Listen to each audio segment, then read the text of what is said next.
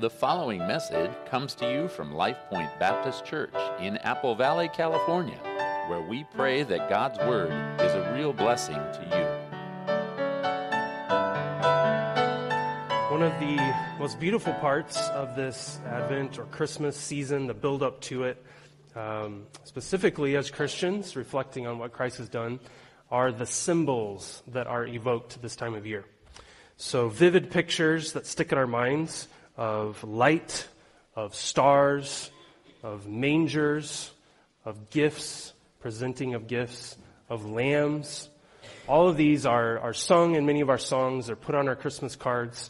They're vivid images and pictures that we can imagine because we have likely seen these things. Maybe the exception of mangers, except for children's plays.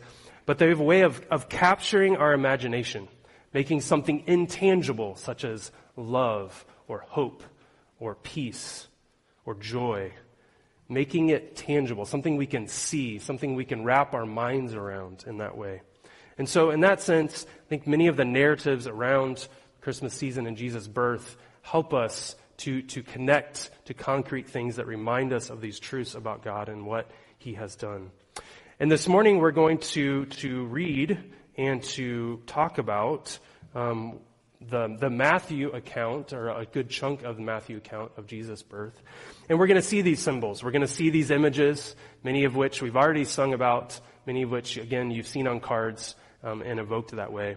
But what I'd like to do as we focus on this narrative is really to present a contrast. As you can see up on the screen, a tale of two kings. There's a lot of other details that we can focus in on this chapter, but I want to specifically paint that contrast, a tale of two kings, and to examine this contrast that's found in the text, but as we do so, hopefully, to ask some hard questions of our own hearts. And that is, who is our king? Who will we bow in worship to?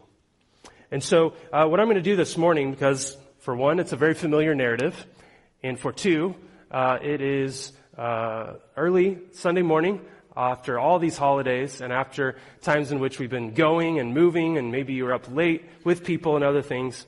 And so to keep our attention and our mind focused, I'm going to do something a little bit different in our scripture reading. If you've ever seen this, maybe in children's books, where you come to a certain page and it's highlighted, and as you read that, the kids read the word with you on the page. So here's what we're going to do. As we read, we're going to read all of chapter 2. Every time I mention the name Herod, okay, I want you to echo back just the phrase, the king. Okay? So practice with me here, okay? If I'm reading, in the days of Herod, man, you guys are good. All right. Okay? Here's the second command, or the second request, I should say. I shouldn't command you, but the second request is when I get to the phrase, the child, which we're going to see several times in our text, I want you to say that phrase with me. Okay? So if we're reading along, for example, in Matthew 2, verse 8, and it says, He sent them to Bethlehem and said, Go and search carefully for a child. Very good. Okay? So your job this morning, okay, just two things. The Herod, echo back the king. When we get to the child, say it together with me. Okay? Think we can do that? All right. Let's jump into Matthew chapter 2. And it is page 863 in the black pew Bibles, which some of you have there, if you would like to turn to that. All right, let's read God's word. Matthew 2, verse 1. Now after Jesus was born in Bethlehem of Judea, in the days of Herod, good, behold, Magi from the east arrived in Jerusalem, saying, Where is he who has been born King of the Jews? For we saw his star in the east and have come to worship him. Now when Herod heard this, he was troubled, and all Jerusalem with him. And gathering together all the chief priests and scribes of the people, he inquired of them where the Messiah, another word for an anointed king, was to be born. And they said to him, In Bethlehem of Judea, for this is what has been written by the prophet. And you, Bethlehem, land of Judah, are by no means least among the leaders of Judah, for from you will come forth a ruler, also a king, who will shepherd my people Israel. Then Herod secretly called for the Magi and determined from them the exact time the star appeared. And he sent them to Bethlehem and said, Go and search carefully for the child. And when you have found him, report to me, so that I too may come and worship him." After hearing the king, that is Herod, they went on their way, and behold, the star which they had seen in the east went on ahead of them until it came to a stop over the place where the child was to be found. When they saw the star, they rejoiced exceedingly with great joy. And after they came into the house, they saw the child with his mother Mary, and they fell down and worshipped him. Then they opened their treasures and presented him gifts of gold, frankincense, and myrrh. And after being warned by God in a dream not to return to Herod, the Magi left for their own country by another way. Now when they had gone, behold, an angel of the Lord appeared to Joseph in a dream and said, "Get up, take the child," sorry, I didn't wait for you, my bad, "and his mother, and flee to Egypt, and stay there until I tell you. For Herod is going to search for the child to kill him." So Joseph got up and took the child and his mother while it was still night and left for Egypt. He stayed there until the death of Herod. This happened so that what had been spoken by the Lord through the prophet would be fulfilled. "Out of Egypt I called my son." Then when Herod saw that he had been tricked by the Magi, he became very enraged and sent men and killed all the boys who were in Bethlehem and all its vicinity who were 2 years old and under, according to the time which he had determined from the Magi. Then what had been spoken through Jeremiah the prophet was fulfilled. A voice was heard in Ramah, weeping and great mourning, Rachel weeping for her children, and she refused to be comforted because they were no more. But when Herod died, behold, an angel of the Lord appeared in a dream to Joseph in Egypt and said, "Get up, take the child and his mother, and go to the land of Israel, for those who sought the child's life are dead." So Joseph got up, took the child and his mother, and came into the land of Israel. But when he heard that Archelaus was reigning over Judea in place of his father Herod, he was afraid to go there. Then after being warned by God in a dream, he left for the regions of Galilee and came and settled in a city called Nazareth. This happened so that what was spoken through the prophets would be fulfilled. He will be called a Nazarene. May God bless his word. Good job, by the way. Nice work. Hopefully everybody stayed awake through our reading. But as you can see, hopefully just in our reading here, the child and Herod the king are put in contrast all throughout this story. And so we're going to see this contrast. And I'd like to first focus on Herod. And Herod, I'm entitling the illegitimate king. And the question I want to ask in this first focus on Herod is this: what kind of a king acts this way? What kind of a person does what Herod does? Behaves like this to his people? What drives him to say and do what he does? What kind of a king is this? A little bit of background before we get into the text about Herod. We know quite a bit about him. Contemporaries who wrote about him and those who were shortly after him. He was born in 73 BC of an Edomite family. If you're familiar with the story in the Bible about the Edomites, they were an Arabic people descendant from Esau, as opposed to Jacob. Many of them converted to a form of Judaism, kind of a mixture of different beliefs, but they were always seen as outsiders. They were not seen as welcome among the Jews in that way. His father was given a title by the Romans, was given land to rule, and was even granted Roman citizenship by Julius Caesar himself. So Herod was appointed the king of Judea by the Roman Senate in 40 BC. And by 37, he had crushed all opposition to his rule with the help of the Roman army. Okay? So you have an outsider who was given title, was given citizenship by Rome, was given this place to rule through all kinds of wheelings and dealings, which we won't get into. And now he is seen as ruling over Judea, the most sacred or holy part of Israel, which encompasses Jerusalem. In his rule, he was very clever. He maintained favor of multiple Roman politicians over the years. He was also very successful at many building projects, including the largest artificial harbor in the Mediterranean. He built the fortress Masada, which maybe you've heard about. It was built as a refuge in case of Jewish revolt, which happened a lot in that part of the world at that time. He built the city of Caesarea, which would later be the headquarters for Rome in Palestine. And most famously, the building that he is known for is the expansion of the Second Temple, which is often called Herod's Temple. And so all through the New Testament, when they're going to the temple, Jesus and the apostles and others, it is Herod's Temple that he helped expand to get favor with the people and to gain respect in that way. But I'd like to focus, as we think about this illegitimate king, on two aspects that we see in this text. Two aspects of him as a person that seem to drive him, that seem to lead to the kind of king, the kind of ruler that he was. And the first aspect is that he was an insecure ruler. He was incredibly insecure.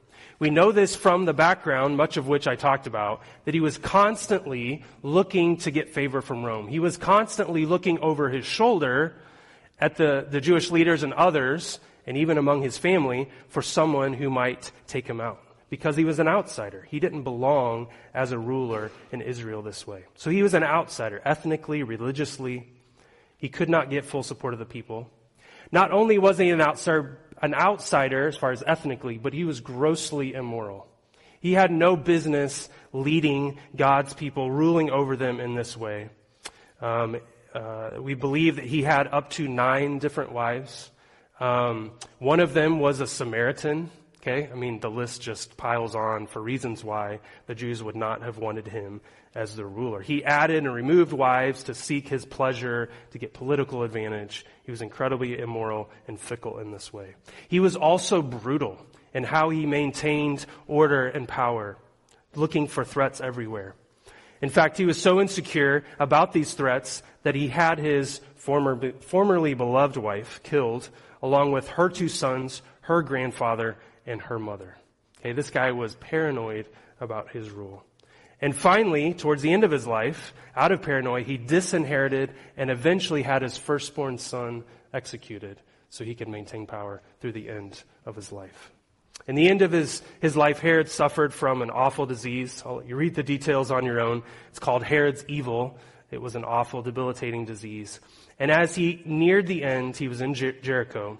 He was so worried, historians tell us, that no one would mourn over his death, that one of his last decrees was that many prominent men from all over the land would come and be brought to Jericho and would be executed so that their wives and their families would mourn on the day of his death. So he couldn't garner enough favor from the people himself, from his rule, from his legitimacy, etc., that even in his dying wish, he wanted the people to mourn, even if it wasn't legitimate. He would force them to mourn in that way. Thankfully, they didn't carry out this wish to the best of our knowledge, and they were not executed in this way. But we have an incredibly insecure ruler painting the background here. Well, where do we see this in our text? Well, first of all, we see that he had incredible fear over the Magi's message. This is the first 8 verses of our passage. So we have these Magi coming from the east, arriving in Jerusalem, looking for this king. And this morning, we're not going to focus a lot of time and attention on the Magi, but I do want to just highlight, because it comes up and it's in the narrative, who were these guys, right? What were they doing here? How did they get there? We don't know all the details, but the term that was used was often describing those who were interested in dreams, those who read about astrology, prediction from the stars, magic, books that predicted the future, etc. They might have been from Persia, could be from Babylon, or a desert region east of Israel. But these Magi, these astrologers who looked to the stars for signs, who are curious about these supernatural things, they came and they asked this question: where is he who has been born King of the Jews? Now, all this background about Herod, how do you think he received this message? Not very well, right? This is the guy who's constantly looking over his shoulder, who's having people executed, who's doing everything he can to maintain power in Rome, to maintain control over the people, to even build up their temple so that they'll get favor in this way. He did not receive this well. And another question that comes up is, well, how did these Magi know this, right? Like where did this come from? It could be that they had gotten some type of revelation from God. We're not sure. The text doesn't say. It could be that they had read about this coming Messiah from certain Jewish writings, such as Daniel or other prophets or other works. That's very possible, as Daniel was in Babylon. We're not exactly sure. It was common for astrologers to look to the stars for direction, and when a special king or monarch or important person would be born, they would often look to the stars and constellations to see if there's some message that was there. And so it could be that they had their eye towards the stars in this way, combined with either that text of Scripture or some type of revelation. We're not sure, but it is clear that this was a supernatural phenomenon. This was not an ordinary event. Scientists, including even Christian scientists, have tried to speculate, was it a comet? Was it alignment of planets? Was it a supernova? Was it a dying star? It's fun to speculate, but we don't know for sure. But it is clear that it was a supernatural event that was happening. We know this later in the text because the star was actually moving to direct them down to Bethlehem. Okay, so this was not an ordinary flash of light in the sky. So these magi come to this insecure king and they ask this loaded question. We're coming to worship a new king. They come to Jerusalem, the likely place for kings to be born. And what does the text say of Herod's reaction in verse 3? When he heard this, Herod, this insecure king, was troubled. It's like, no kidding, right? He was troubled. He was agitated. He was on edge. He was incredibly fearful of this message. And notice, though, what verse 3 says. It wasn't just Herod who was troubled, who was disturbed by this. Who else was bothered by it? All of Jerusalem with him. Now, why? It makes sense, right? We understand the insecure Herod. That makes sense. Why he was insecure, why he was troubled. But why all Jerusalem? Why were they so bothered by this? Why were they so troubled? Well, could be at least a couple things. One, many of the important leaders and officials in Jerusalem were likely troubled. Okay? Remember, background. This guy had his own family executed. We know that there were at least 7, maybe upwards of 9 chief priests that were put into power and taken down in power in the 30-something years that Herod ruled. Okay? So if you're a chief priest, you're a ruler in Israel, you are very insecure because you don't know if you're going to have your job. You don't know if you're going to be executed for not failing to please him in some way. And so it's likely all the people in power who relied on Herod for keeping them in power were very nervous. What is he going to do? Is he going to go off on us as well? And it's also very likely that the common people in Jerusalem who heard this message, that these guys, these astrologers come and they ask Herod, this insecure king, where's this king to be born? News spreads and people are like, uh-oh, Herod's about to go off, right? Here's another crackdown. What is he going to do? Everyone was on high alert at this news. And so Herod does an interesting thing. In verses 4 through 6, he gathers, it says in verse 4, all the chief priests and scribes of the people to ask them where this Messiah is going to be born. And so here in this description of the chief priests, likely the Sadducees, some of them, as I said, at least 7 high priests were appointed in his rule. So not sure exactly who it was of the chief priests, but many of the Sadducees were brought together. And it says he also brought the scribes, which would be the teachers of the law, likely the Pharisees. Okay? And what do you know about the Sadducees and Pharisees? They didn't get along. They didn't like each other. They were constantly at war. They were constantly feuding with each other. Different interpretations of Scripture, different politics.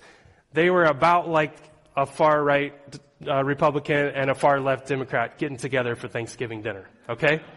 Or Christmas dinner, okay? But Herod, in his effort to figure out where this supposed new king is coming from, brings together these factions, whether it was one at a time or together, but he inquires of them to gather this info. And it's interesting here, again, I'm sure they're pretty nervous going in. What are we going to tell this crazed king about this Messiah? But they give him the right answer. It says in verse 5, in Bethlehem of Judea, because the prophets tell of this. So they tell him exactly what the prophets say. Matthew quotes Micah 5 and 2 Samuel 5.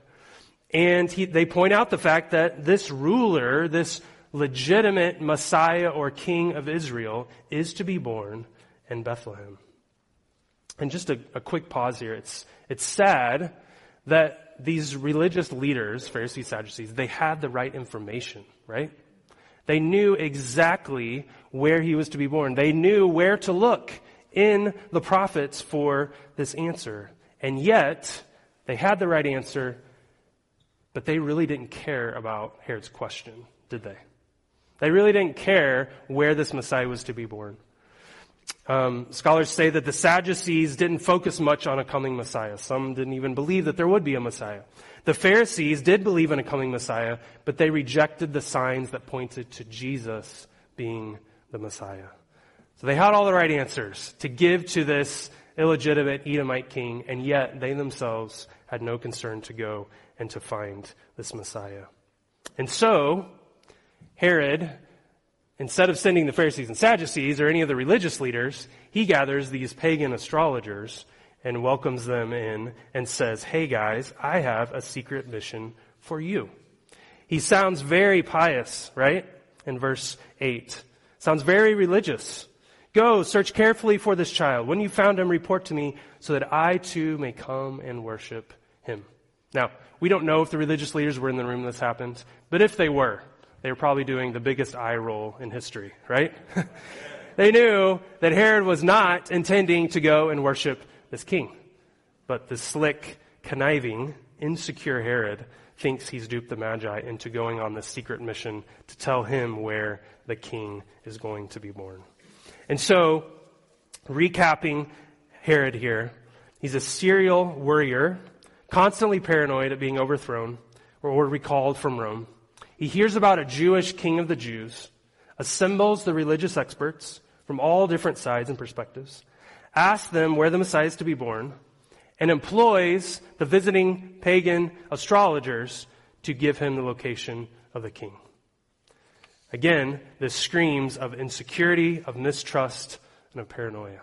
What kind of king rules like this? What kind of king ruling over and leading over God's covenant people would act like this? But not only is he an insecure ruler, second, we see that he is an arrogant leader. We're going to skip down to verse 16. We'll come back. We'll pick up in verse 9 in a little bit. But notice, after Herod is duped by the Magi, notice what his response is. After he's tricked by the Magi, he was furious. That word enraged means put into a passion. Okay? It's like dumping hot liquid out. It overwhelmed him that he, the ruler of the land of Judea, would be tricked by these pagan astrologers. He was not used to being told no or being tricked or deceived by other people. And so look what his arrogance leads him to do. We see in verse 16b. He becomes enraged. He sent men and killed all the boys in Bethlehem and all its vicinity, 2 years old or under, according to the time determined from the Magi. And so between this and other indicators, it's likely that Jesus would have been between 6 months or up to 20 months old by this time. And so just to make sure, Herod has all the male children 2 and under killed in this way. And it seems that it was very immediate. It says he was in a fit of rage. He sent them right away to go and to kill them. Bethlehem is only about 5 miles south of Jerusalem, so it wouldn't have taken these men long to get there and to carry out his awful actions. And so likely his plan originally was, as the Magi come back to him and say, here's where he is, he's in this area, he's in this house, etc., that he would send his men right to that house. But without their information, he just decides to eliminate all threats in this way. There's a couple points to just note here, because this question comes up, and especially in a lot of secular literature, they question this, because we don't have any extra biblical records of this killing that happens. But it's very much in keeping with what we know about Herod. Remember all the other people that I talked about that he went off and had killed and executed. And so it's very much in keeping with his character. But also, noting the fact that at this time, Bethlehem was a fairly small town and the areas around it. And so they estimate that it could have been as much as a dozen, maybe 24 boys that were killed, which was no doubt still awful, which is terrible and horrific that a king would do this. But it sort of makes sense that it wouldn't be written down or it would have been made a big deal in that sense because Herod was doing awful acts like this quite often at this time. But we know in verses 9 through 15, which we'll get back to, that Jesus was spared, that he was not among the children that were executed in this way. But notice Herod's arrogance here, his arrogant plan, that he thought he could thwart God's plan, which was announced time and time again all through the ages, which was planned in eternity past, that he could wipe out this threat, this promised Messiah, this one who would save the people. This insecure Edomite, this puppet ruler from Rome, thought that he could shake his fist before Almighty God and stop his plans. After all, he was Herod the Great. But really, he acts just like Psalm 2 describes. It says this: the kings of the earth take their stand. The rulers conspire together against the Lord and against his anointed, or his Messiah, the king.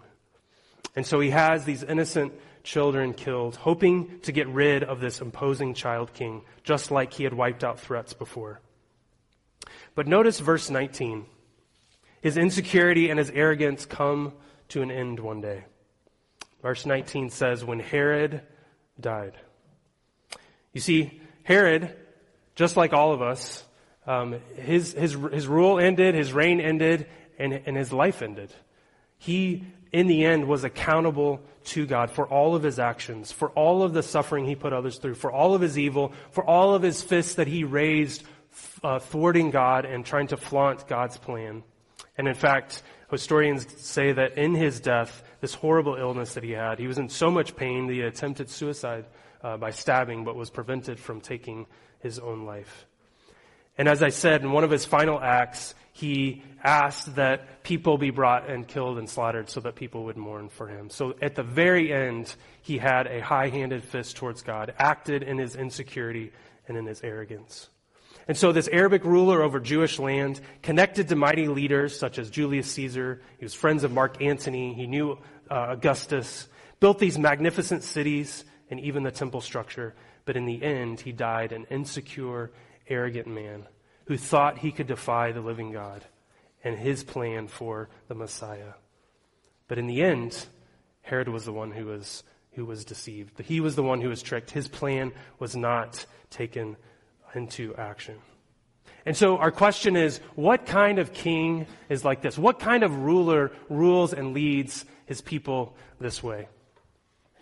But we might also ask this question: what kind of person is ruled by insecurities, trying to prove themselves, trying to make themselves look better than they are, or to not look as bad as some perceive them to be? What kind of person would think that they can live apart from God, could live life according to their own rules and think that they can get away with it?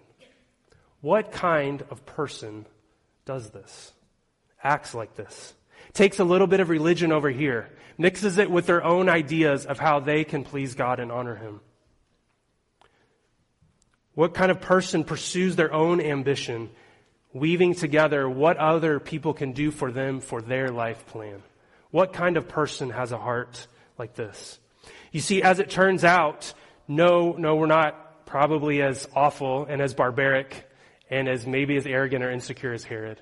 But lying within us all is a similar perspective, an insecurity that we think we are not acceptable to God, that we're not acceptable to others. And so we can try to do things to compensate for it. In the way that we act, in the way that we talk, and mixing and sprinkling in a little bit of religion on the side, a little bit of holiday cheer and goodness to get favor, not only before people, but also before God. We might not kill off threats. We might not act on every immoral lust like Herod did with his 9 wives. But the source of the world's evil, the sin that marks Herod's life, that marked the religious leaders and their arrogance towards God also marks our lives. That same evil is found in every one of us. One of the, I think, anthems of this that you could say in a popular song by Frank Sinatra. So you might have listened to tunes in the stores or on the radio, Christmas tunes and other things. But he wrote another song that he's known for that just really resonates this heart of Herod, this arrogance and this insecurity. And that's the song, I Did It My Way. So listen to a few of these words and see if it doesn't resonate with a guy like Herod. But be careful. See if it doesn't resonate with your own heart at times. And now the end is near, and so I face the final curtain. My friend, I'll say it clear. I'll state my case, of which I'm certain. I've lived a life that's full. I've traveled each and every highway, and more, much more than this, I did it my way. Regrets, I've had a few, but then again, too few to mention. I did what I had to do and saw it through without exemption. I planned each charted course, each careful step along the byway, and more, much more than this, I did it my way. For what is a man? What has he got? If not himself, then he has not. To say the things he truly feels, and not the words of one who kneels. The record shows I took the blows and did it my way. Yes, it was my way. Herod didn't know this song, but if he could have had it sung at his funeral, it would have been very, very appropriate. You see, at our core, outside of God's intervention in our hearts, to change our hearts, to change the worship of our hearts, we are all about self-preservation, just like Herod. We're all about this insecurity, like children on a playground, wondering who likes us, wondering how we can get others' favor, wondering even if we can do enough good things to get a God to convince us to let him in to his heaven. We want to do it our way. And here's how Paul describes everyone's heart in Romans 8. It says, in our natural state, Paul says, the mind set on the flesh, that is myself, my desires, my way. The mind set on the flesh is hostile towards God. For it does not subject itself to the law of God, for it is not even able to do so. And those who are in the flesh cannot please God. We look at a life like Herod and we say, well, obviously his life didn't please God. Obviously he didn't match up. No doubt we put Herod up there with all the rulers and dictators, awful people out there.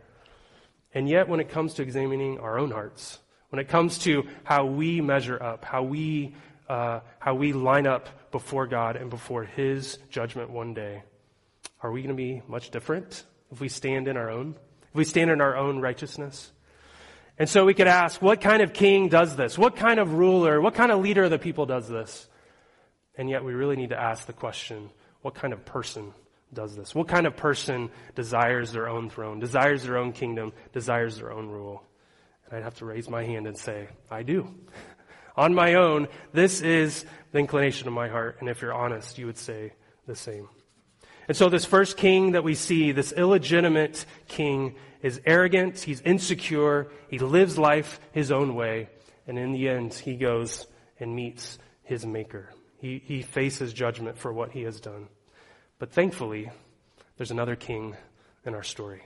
Remember that child that you repeated time and time and time and time again? Let's look at this child, who I'm going to describe as the legitimate Savior. In contrast to the illegitimate, insecure, arrogant King Herod, we see this promised one, this long-awaited ruler, Jesus, the Messiah. But what's fascinating about his coming, his description in Matthew, is he does not come as you would expect him, right? He comes in an earth-shattering way and in every possible way. Luke focuses a lot on Mary and her reaction to being a virgin and yet bearing the Christ child. Matthew focuses quite a bit on Joseph, starting with his lineage that is connected through Abraham, through David, and then it leads on into his appearance with the angels and on in this way. But I want to ask this question as we look at this legitimate Savior, is what kind of Savior comes like this? What kind of Savior comes in the way that Matthew describes? And I want to look at 3 specific qualities that we see in our narrative here. The first is that he is praised by pagan Gentiles. We see this in verses 1 and 2 with the coming of the Magi, as well as verse 6 and then 9 through 11. So Luke records the shepherds coming to visit Jesus, a lowly audience, but not too shocking given the location to Bethlehem. They were still Jewish men, maybe boys who were coming to worship him. But Matthew's visitors, several months or a year plus after Jesus' birth, are shocking. What are these Gentile astrologers from the east doing, traveling all the way to Israel, to this small village of Bethlehem, to bring these expensive gifts to this Jewish baby boy? This was no doubt shocking to the Jews who would have heard this. Matthew hints at the role that Gentiles will play in worshiping Jesus the Messiah in his genealogy. So 5 women are mentioned specifically in the line of Christ by Matthew. 4 of the 5 are Gentiles. And so we have Tamar, we have Rahab, we have Ruth, we have Bathsheba by association with her husband Uriah, who was a Hittite. Mary is the only Jewish female figure mentioned here. And so in this way, connecting him to Abraham and the promise that through Abraham, all of the nations will be blessed. There's a hint that Matthew gives right from the beginning that this king, this Messiah, the Savior who's coming, is not coming in a way that people will expect. And so they follow this star, this supernatural phenomenon, and it leads them to Bethlehem. It leads them to this Christ child. And as we think of Old Testament texts, again, there's hints that something like this would happen. Psalm 72 says this: "May the kings of Tarshish, faraway lands, and of the islands bring gifts. May the kings of Sheba and Seba offer tributes. And may all kings bow down before him, and all nations serve him." This Messiah who was to come. Isaiah 60, which we read earlier, says this: "The wealth of the nations will come to you. A multitude of camels will cover you. They will bring gold and frankincense and proclaim good news of the praises of the Lord." So there were hints that these special visitors were going to come, but nobody would have expected it this way. The irony here is that Gentile pagan astrologers came from far away to worship this Jewish child king. Despite their outside status, despite their limited knowledge, their limited revelation that they had, they came and worshiped him. And yet, by contrast, the Jewish leaders were apathetic. Herod was hostile. Even though they had access to the writings, they could point to where it said this Messiah was going to come. And yet, the announcement that Matthew focuses on is by these pagan Gentiles. But isn't this often how God works? We have a way of thinking how God should operate, a plan in place that this is what he should do, this is what he should say, this is how he should act. But often God flips that on its end. Jesus often confused and even frustrated those who came to hear him, right? They came expecting him to get rid of Rome. They came expecting him to praise those who were very religious, to praise those who kept the fast and did all these things publicly. And yet, what did Jesus say? He said, "I came for the sick. I came for those who need a rescue. I came for those who know they have no other recourse. These are the people I came for," Jesus says. He isn't a savior that you can put into your own little box. Jesus came to shatter boxes, to break paradigms. And we see that right from the beginning, the fact that pagan Gentiles are coming to worship him. Even though the Jewish leaders don't acknowledge him, God sends these pagan Gentiles to announce his birth. What kind of savior does this? What kind of king would act in this way? So we see that he's praised by the Gentiles. The second aspect I want to highlight is that he is preserved by God. Before we even get to Herod and his evil plan in Matthew 2, we see the angel of the Lord convincing Joseph earlier in Matthew chapter 1 to take Mary as his wife. As it notes here, Joseph was going to break off the betrothal, to put her away secretly because of this shocking announcement. But an angel comes and convinces Joseph to keep Mary. so that they would be together, so that they would come to Bethlehem, so that he would raise Jesus as his legal father, even though not biological. And so right from the beginning, we see that God superintends and intervenes to keep his plan in place through an angel. In fact, there are 5 instances in which through a dream or angels, God supernaturally intervenes in chapters 1 and 2. In his arrogance, Herod thought that he could thwart God's plan. He thought he could send the Magi as his spies. He thought he could send his men to wipe out this threat who was coming against him. And yet, we see God's hand of protection. Psalm 2:2, as I read before, it says, "The kings of the earth take their stand. The rulers conspire together against the Lord, against his anointed." But if you go on 2 verses later, Psalm 2:4 says this, "He, that is God, who sits in the heavens, laughs. The Lord scoffs at them all." You see, many people have plans. The Bible says men make plans, but it is God who directs their steps. God was preserving Jesus' life. He was preserving God's plan. He was protecting this plan that was there from eternity past. Despite Herod's best efforts, God was several steps ahead of him. As I said before, 5 dreams that direct Joseph. 4 for Joseph, 1 for the Magi. God's plan of preservation included them fleeing to Egypt. You see down in verse 13. He is warned in a dream, "Get up, take the child and his mother, flee to Egypt and stay there until I tell you. For Herod is going to search for the child to kill him." And we might ask the question, well, why Egypt? Well, first of all, a powerful angelic being tells you to go to Egypt. So what are you going to do? You're going to go to Egypt, right? God directs him in that way. But it actually was a natural choice. It was a close journey, about 75 miles to the south. It was a Roman province, but it wasn't ruled, it wasn't under the jurisdiction of Herod or any of his minions. And so there was also a large Jewish population in Israel. An author in AD 40 noted that there was approximately 1 million Jews living in Egypt at that time. So there was a large enclave of Jews that they could have been with and could have been protected in this way. So Matthew picks up on God's preservation of Jesus to Egypt. But again, think about it. A Savior has been born. The Messiah is coming. Hallelujah, the angels say. Rejoice over this King who's coming. And then, just a year, maybe a year and a half into his life on earth, he flees to Egypt. He runs as a refugee in a foreign land, in a foreign place. He's not living in Bethlehem. He's not even living in Jerusalem or even in Galilee at this point. He's living in Egypt for an undisclosed part of time. What kind of a Savior would do this, would go through this, would endure this, would travel in this way?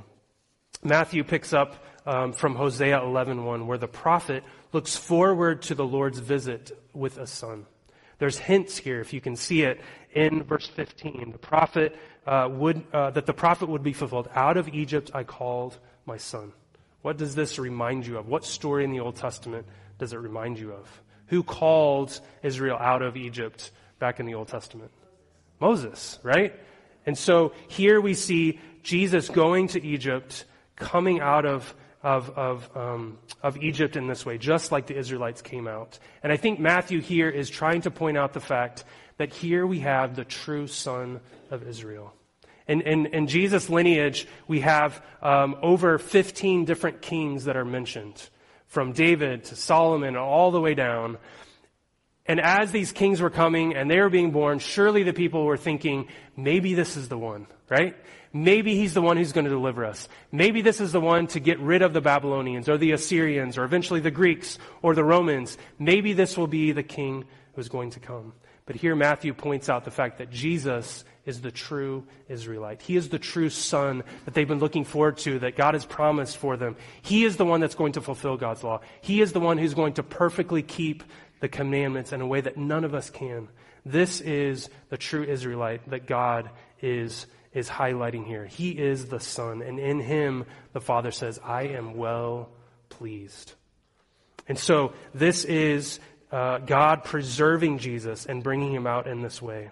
But again, we ask the question, what kind of a Savior acts this way? Why would he go through this? Why would he endure persecution, suffer as a refugee, as an exile? And this leads to our third and final point about Jesus, our legitimate Savior. and that is this, that he identified with the lowly. If you've ever found yourself persecuted for the sake of Jesus, maybe it's just a little word, maybe it's a snub from a family member, maybe it is the loss of a job or something against you. If you have ever felt like an outcast, that you don't belong, especially because you follow Jesus, because you want to give your life to him, please know that you are not alone, that Jesus identified with the lowly. Jesus was not only born into a unique family situation, okay, a virgin mother and a legal but not a biological father. That stigma carried with him all through his life, and we know later in his ministry that came back. But also the special magi who visited, and he had a very common, lowly life. This is seen in the text where it says he moved to Egypt, but also where he grew up. So notice in verse 19, Herod dies, an angel of the Lord comes again, appears to Joseph in Egypt, says, verse 20, "Get up, take the child and his mother, go to the land of Israel, for those who sought the child's life are dead." So Herod the Great dies, but unfortunately, the son who replaces him, they divide his kingdom, the son who replaces him in Judea is not much better than he is. This son, Archelaus, was the worst of his sons. He did some awful things. He did some terrible things. He only ruled 9 years. He was actually exiled towards the end, moved up to Gaul in modern-day France. So instead of going to Judea, to Bethlehem, where the family was, or to Jerusalem or somewhere, Joseph is led up to the northern region. And if you know anything of Israel in this day, all the power, all the prominence, the prestige, the history, the tradition, it was all there in Judea, between Bethlehem and Jerusalem and the other cities. There wasn't a whole lot going on up in North Galilee, okay? And you can pick your podunk area. I don't want to smear anybody's hometowns, okay? But this was the backwoods area, okay? This was an area later that was had a lot of Roman colonies and cities, the Decapolis, for example. And so out of fleeing danger, this is where Joseph moves and where they settle in this region of Nazareth. Now, this region was ruled by another of Herod's sons, Herod Antipas, who was the one who would have John the Baptist killed, was also one that was consulted with Jesus' trial. But compared to his brother to the south, he wasn't quite as cruel, and he ruled about 40 years over this region. But Matthew's narrative of Jesus' early years ends with the note, verse 23, "He came and settled in a city called Nazareth. This happened so that what was spoken through the prophets will be fulfilled. He will be called a Nazarene." Kind of seems like a downer at the end of the story. All these fascinating things, comes out of Egypt, all these things, and he ends up in Nazareth. Chapter 1 of Jesus' life over. But actually, this detail reveals a remarkable thing about Jesus' birth and his early life. This legitimate king, this true Messiah, this son of David who was promised from ages and ages ago, who had these magi come and bring him miraculous gifts, or amazing gifts, which probably funded their trip to Egypt. It could have been used in that way. He has all of this happen, and yet he comes back and he settles in a small, backwoods, little town up in the north called Nazareth. Nazareth was so insignificant that there are no other extra-biblical records of the town. There's one little mention in an obscure little Jewish text somewhere of this city, of this town. Otherwise, we wouldn't even know outside of the Bible that it existed. We know that it was looked down upon because in John 1, here's what the apostles say when Jesus calls one of them. Nathanael says, "We found him, of whom Moses wrote in the law, the prophets, Jesus, the son of Joseph from Nazareth." And remember what Nathanael said to him? "Can anything good be from Nazareth?" Philip said, "Come and see." Jesus saw Nathanael come to him and said, "Here is truly an Israelite, and one in whom there is no deceit." There's probably a couple things he meant there. One, he spoke his mind, right? He didn't have a very good view of Nazareth in this way. You see, Nazareth is a tiny, insignificant little town, not mentioned in the Old Testament, not mentioned in other important Jewish writings. It's a blink or you'll miss it. Okay, one stoplight kind of town in this way. And maybe to illustrate it this way, the basketball player Larry Bird, if you've heard of him. All right, amen. He was from a little town in Indiana called French Lick. It was one of those stoplight, blink or you miss it kind of things. So his nickname that many called in college, and especially in the pros, was the Hick from French Lick. Okay? So the Hick from French Lick is drafted by the Boston Celtics, goes on to have an amazing career there. So he lands in the middle of this massive city, bustling Boston, their New England accents and tone and all that. And so he was very much out of place, this Hick from French Lick. Closer to home for me, in eastern North Carolina, there's a town, I kid you not, called Tick Bight, North Carolina. It's a blink you'll miss it. It had one factory, major employment, and then it shut down. There's not a whole lot of commerce. There's not a whole lot there. In fact, really the only thing, if you asked Eastern North Carolinians about it, is that there was a big hurricane and flood that came through and devastated the area. That's about all that Tick Bight is known for. But imagine a kid growing up in Tick Bight, North Carolina, with an Eastern North Carolina accent, going and one day becoming the President of the United States. And no doubt, like a politician would, he'd describe, came from Tick Bight, North Carolina, all the way to D.C. You know, they milk up their stories and their origin story, okay? In a similar way, Jesus could say, I came from this lowly, poor, insignificant, backwoods town called Nazareth. And in fact, in Acts, Christians were called the Nazarene sect as a slight or an insult against them. They weren't from Jerusalem. They weren't from Damascus or some important city. They were from, or their Savior was from Nazarene. And so we come back to our question, what kind of Savior would come and identify themselves with the lowly? Well, the kind that is Jesus. Jesus didn't come to make the Pharisees or Sadducees feel special about their religious works. He didn't come to give more powerful to those who are already powerful. He didn't come to merely show people that you can have a better life and pursue your dreams and get whatever you want. He didn't come to give more privilege to the privileged. He came to the lowly. He came to the outcast. He came to the sick. To those who know that they need help. To those that know they need a rescue. As I said in Mark 2, it is not those who are healthy who need a physician, but those who are sick. Jesus says, I did not come to call the righteous, but sinners. And so Jesus demonstrated this, his condescension, his humility, Philippians 2 says, by demonstrating it by growing up in a town called Nazareth, by living a common life. So common, in fact, that as he begins teaching and as he begins doing miracles and as he begins gathering crowds around, everybody who knew him from Nazareth was like, who is this? The carpenter's son? From Nazareth? Jesus? He's the one doing this? He humbled himself, Philippians says, to the point of death on a cross so that he could rescue sinners. So that he could rescue those who know they need a rescue. So that he could rescue the brokenhearted and the weak. And those who know, I can't please God on my own. I can't play the charade. I can't play the act and fool God into thinking that he should accept me. Fool God in thinking that I'm not insecure, that I'm not arrogant, that I haven't rebelled against God. This is the kind of Savior that God sends. This is the kind of Messiah that God sends, that Matthew records here in this text. And so we've seen a contrast between these two kings. One who was arrogant, who was insecure, who did everything he could to maintain and grasp power, even dabbling in some religion on the side to get favor. And on the other hand, we have a king who was praised by Gentiles, whose very life had to be preserved by God because of those persecuting him, who identified in all of his life with the lowly. And so it leads us to this question: who will be king of your life? As we said before, we look at Herod and we're like, yeah, he's bad. He's rotten. He's terrible. Good riddance, right? And yet we saw that the attitudes in Herod are found in each and every one of us. Matthew 2:19 indicates that Herod died. His reign was over. His kingdom was divided between his sons. They were, many of them, exiled by the end of their life and died. And eventually Rome came in and ruled directly. Herod and his lineage had no more say or no more power in this way. So he didn't even have a lineage to lead after him.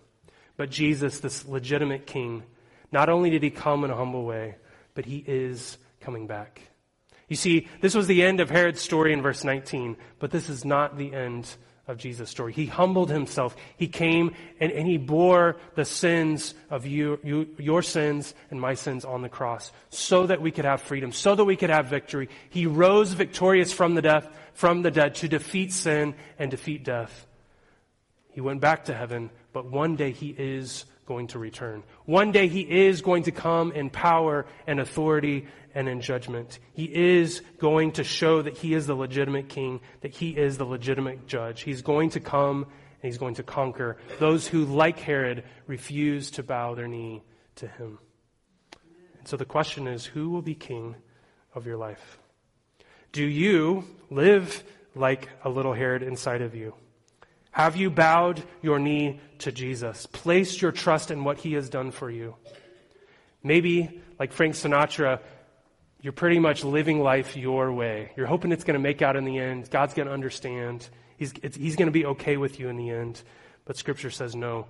After you die, after this, judgment will come. And if you stand in your own righteousness, if you stand in your own rebellion and arrogance against God, you will be judged forever in separation from him in a place called hell. But the beauty of the first coming of Jesus is that you don't have to stay living as your own king. That freedom and rescue from self-rule comes if you will bow the knee to Christ, if you will confess your sins to him, if you will trust in what Jesus did on the cross as the only way to earn God's favor. So I'd urge you, if you have not bowed the knee to Christ, do it today. Bow the knee and trust in him. Don't arrogantly trust in your own strength, ability, or power like Herod or the Jewish leaders. Trust Christ today. But then my appeal would be to those of you who say, I have bowed the knee to Christ. I have given my life to him. I have placed my trust in him, and I know that my sins are forgiven. If we're honest, we often can slip into the Frank Sinatra syndrome, right? How often do we kind of crawl back on the throne of authority in our lives? As Romans 12 says, we need to daily surrender ourselves to God. We need to daily, as a living sacrifice, give ourselves to God. And so my basic question for believers who've trusted in Christ is, where are you ascending on the throne of your life? Where is there maybe rebellion in your heart, or areas that you are not humbly confessing to God? And especially as we think about this year of 2024, where are your priorities? If we were to take a list maybe of your plans for the year, your ambitions, your desires for this year or 5 years or 10 years, regarding your finances, regarding your family and your role, regarding your job, regarding your neighbors, your community, what the desires of your heart are, does it line up with one who says, God is king of my life, that he is on the throne? Or would you say, there are times in which I've slipped into worshiping myself, master of my own life? I'd encourage you, as you look at this king, as you look at Jesus coming for the lowly, preserved by God in this way, to surrender to him and his plan. The Bible says that we make plans, we make ambitions, we have desires, we have things, but at the end of a day, at the end of a month, at the end of a year, we don't know the certainty of our steps. We're not guaranteed a good job or secure health or harmony or in our relationships or in our family. We are not guaranteed that.